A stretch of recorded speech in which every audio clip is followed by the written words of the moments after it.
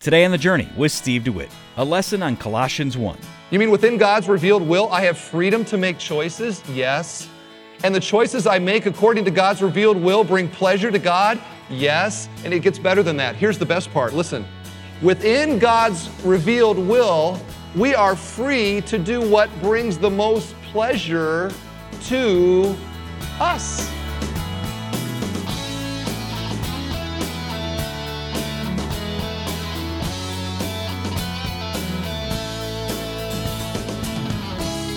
Welcome to The Journey with Steve DeWitt.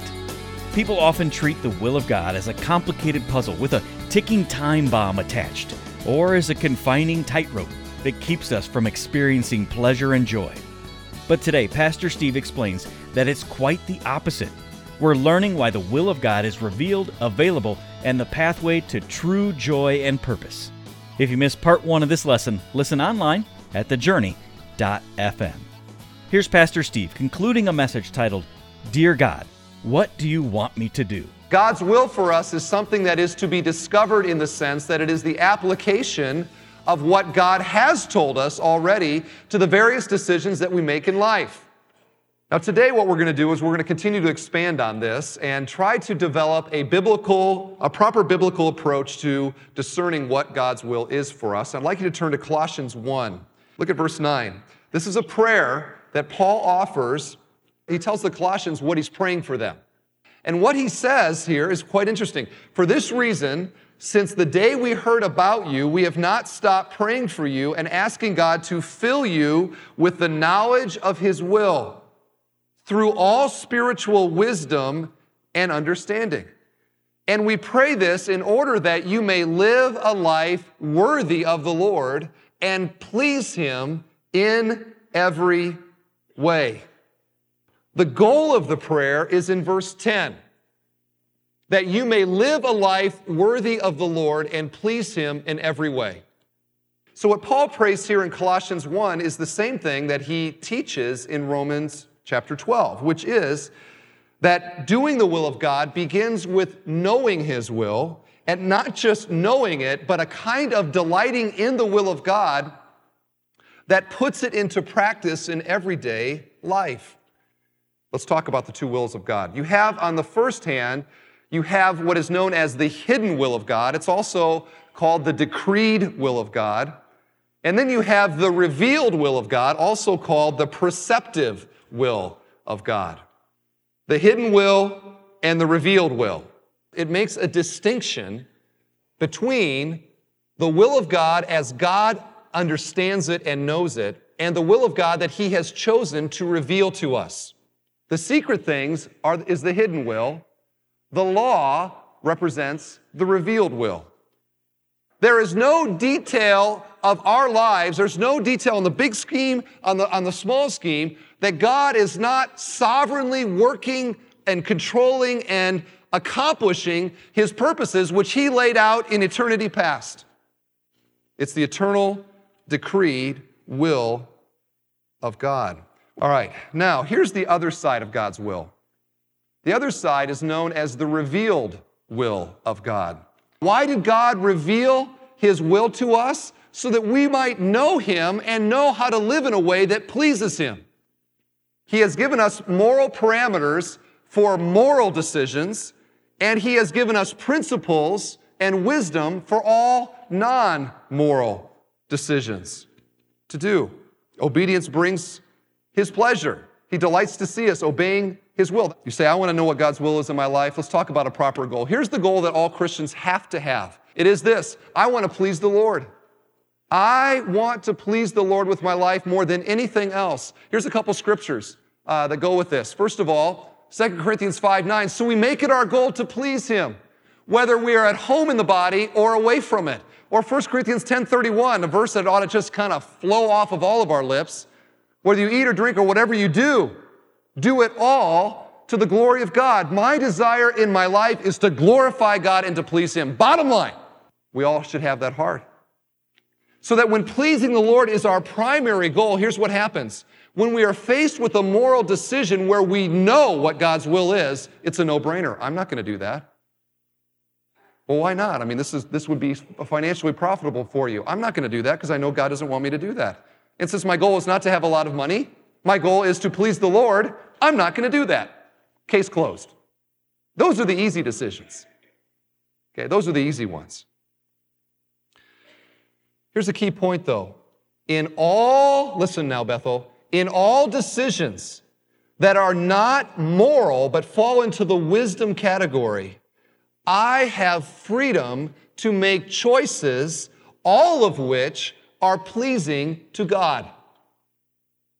In non-moral categories where it is a matter of wisdom, not sin, I have freedom to apply wisdom and to know that each of those options fall within what God would find acceptable and pleasing.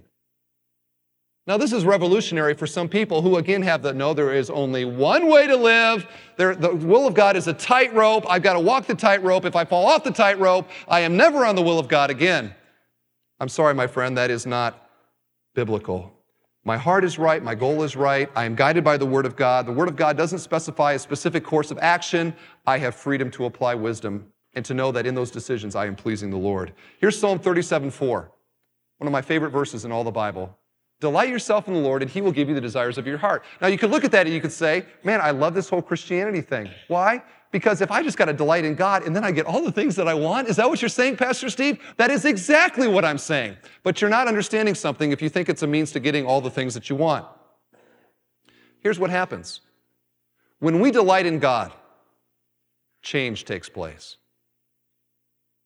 Our desires change. We come to find that we're not wanting the things that we wanted before we started this whole delighting in God thing. Now we start wanting what God wants, which completely frees God to give us everything that we want, because all that we want is what God wants in our life. You see how transformational that is? This is not a means to the selfish desires that we want in our life. This is a means to God giving us all the things that we need and all the things that He deems good to us. This is what Jesus meant when He said, pray anything according to His will and you'll get it. Think about that. You ever try that? Okay, Lord, I've been praying for this Lexus, and this says that if I pray according to your will, I'm going to get it. So I'm going to pray. I know that you would want me in a Lexus. Think of how good I would look in that. And I know that's important to you. So I'm going to pray this, and no, that's not, you got to pray according to His will. And what does that mean? It's Psalm 37:4, that when we love God and we want to please Him more than anything else, our hearts change, which is so wonderful because now God is completely free to give us everything that we want. Because it's only what God wants. That's all that we want, is what God wants in our life. Now, what I want to do is I want to do a little case study with you. Okay? A case study is an example. And I want to pick a decision that is an example and kind of walk through how this works. And then you can apply this model to whatever decision that you are facing. And let's see how this goes. Now, probably the biggest decision that you make in your life, other than the decision to make a commitment to Jesus Christ as Lord and Savior, is the decision what? Who to marry. Number one question, who does God want me to marry? Okay, now let's just walk through this model for decision-making on this particular issue. What's the first question that we ask? What does the Bible say about this? Are there any moral parameters that should guide me to know what His will is for who I should marry? And the answer to that, of course, is yes, there are. If you are a Christian, the Bible is very clear that the person that you are to marry should only be also a Christian. That's a moral parameter. No questions asked. 1 Corinthians 7:39, 2 Corinthians 6:14. I have a friend that has been in youth ministry for years. I mean, he's old, okay? And so he has all of these teenagers that have continually, they come back with their girlfriends and boyfriends and all that. And he says, the only thing that I ask them is he a believer? Why? Because really that's the most foundational, fundamental question. Now, while I'm on this point, I just want to give a little exhortation. Sometimes pastors have to do this when you're on the point, because I don't know when I'm ever going to be back on this point. But singles and young people, would you please listen to me? You need to, I could say, we need to clarify what that individual means when they say, oh, yes, of course, I am a Christian. Because you know what I have found from people that have been through this or whatever? Then I get an opportunity to talk with them, and I'll ask them about their faith, or I'll ask them about salvation or something like that. They don't have a clue. And this is somebody that maybe has been dating somebody for a long time. Friends, this should not be.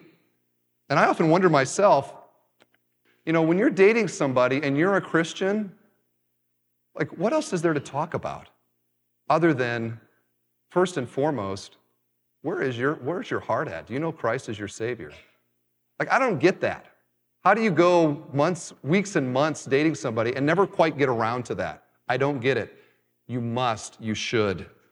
And ask them to clarify what it means. And I would encourage you to do it early before there's an emotional attachment and breaking up becomes more difficult.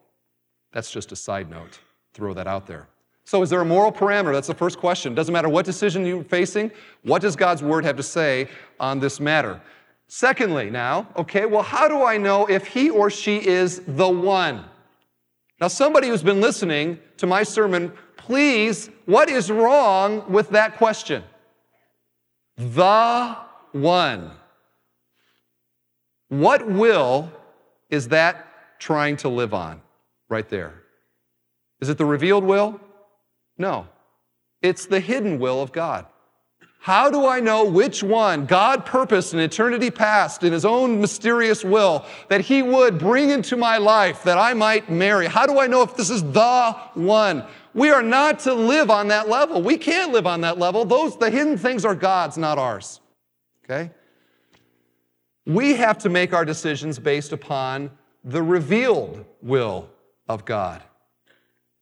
So, is there just one person out there that you can marry and make God happy based upon his revealed will? There are thousands of them out there. But of the 6 billion people that are in the world, there are many possibilities that fit within his revealed will. There isn't one college that God has chosen for you to go to. There isn't one career. There isn't one state. There isn't one house. Is this the one house that God wanted us to buy?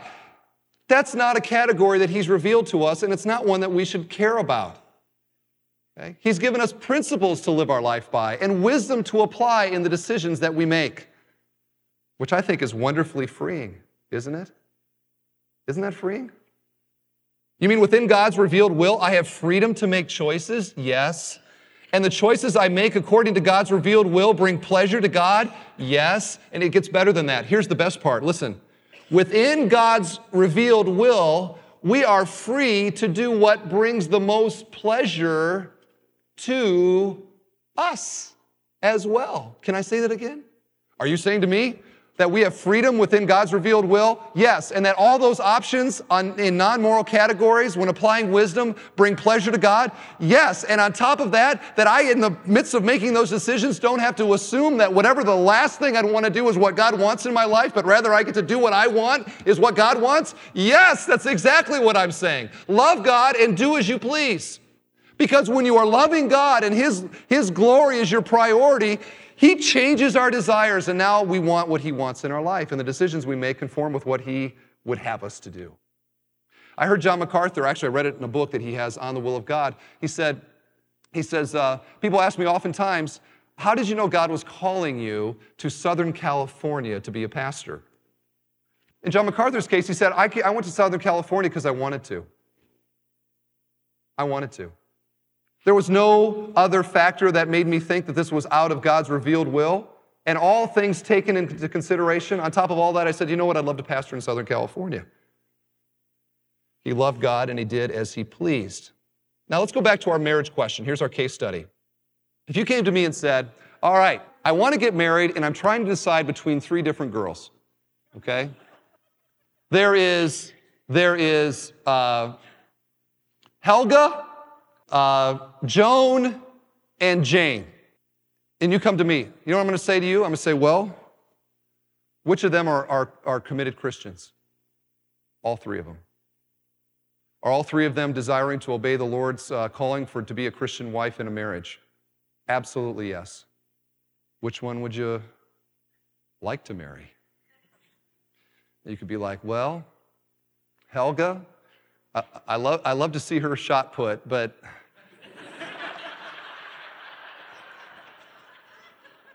there's a Helga here, I apologize, but and Jane is so special. But let me tell you, Joan, I'd love to be married to her.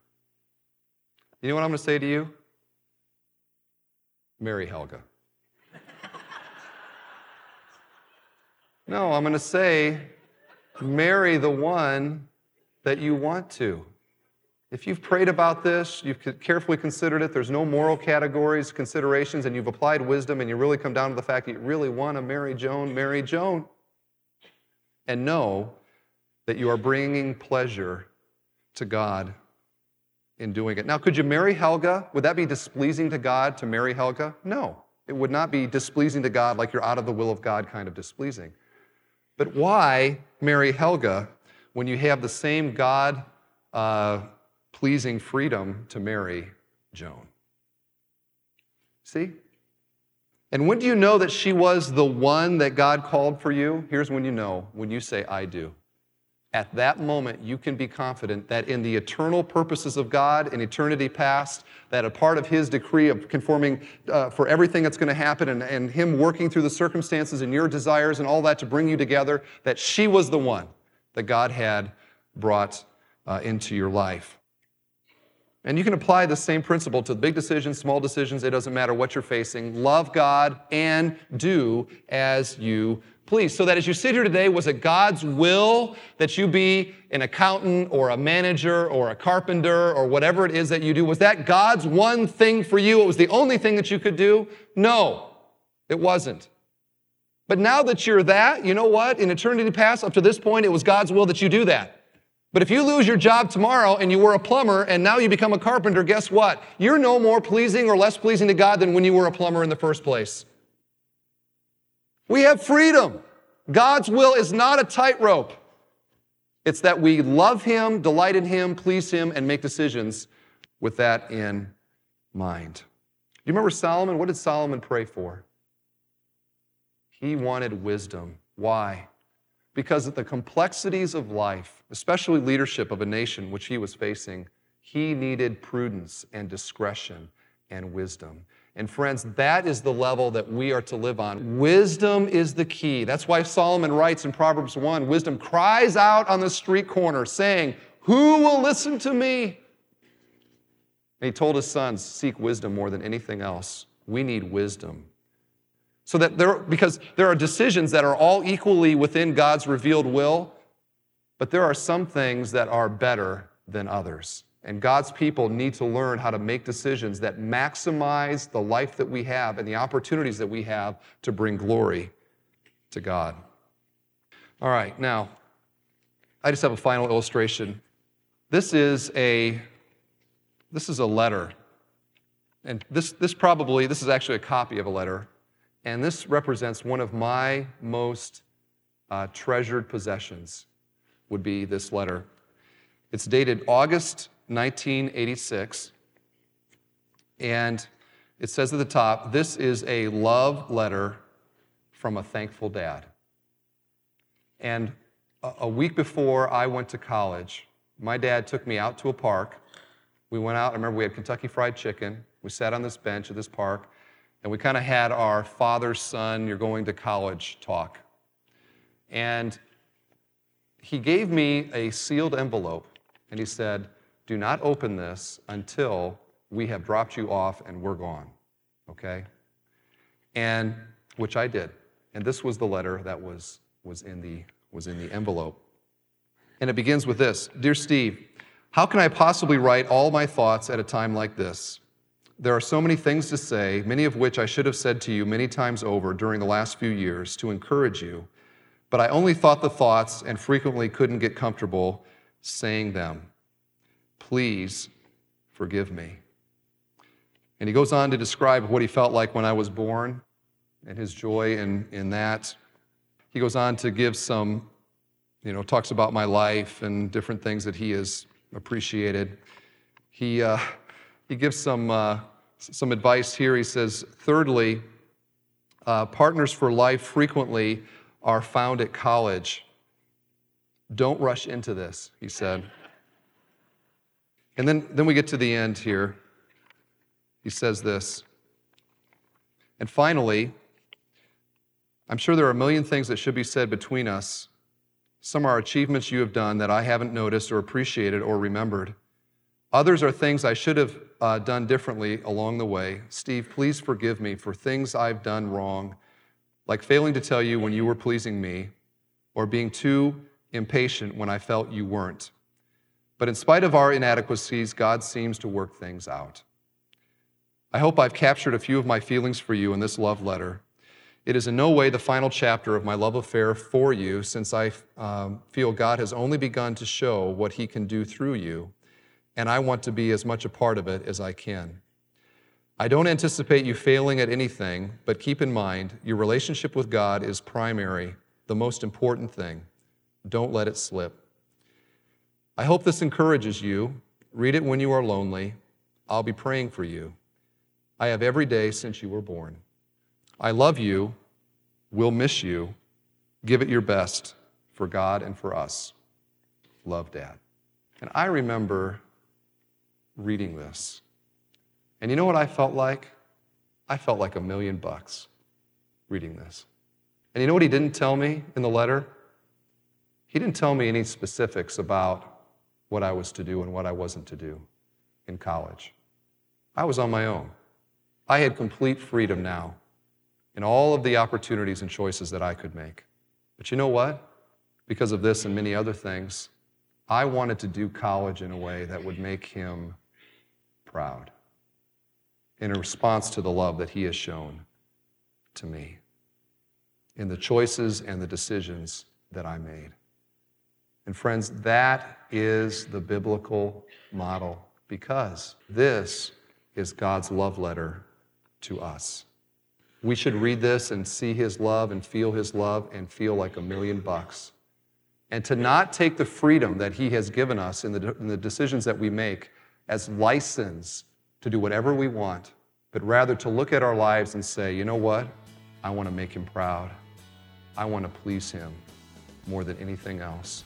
Because from that heart perspective, the decisions that we make will be in conformity with what he would want us to do, which is God's ultimate goal for us.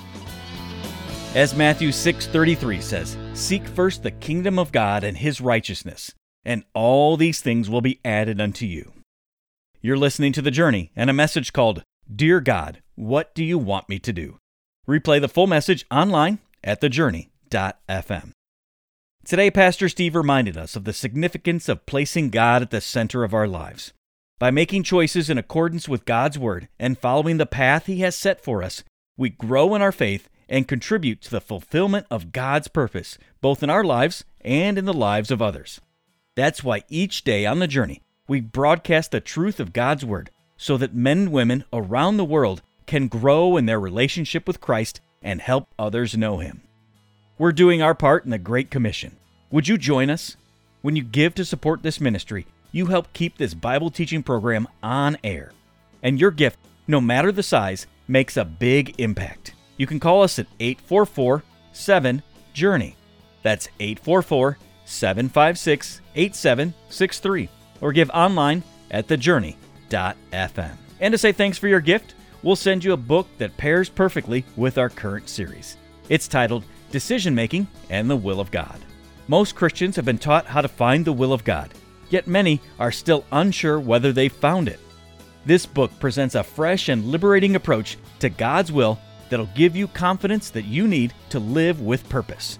Request your copy today by calling 844-7-JOURNEY. That's 844-756-8763. Or visit thejourney.fm. I'm Tim Svoboda. Be sure to join us next time for more teaching from Pastor Steve DeWitt here on The Journey. Today's program was produced and furnished by Bethel Church in Crown Point, Indiana.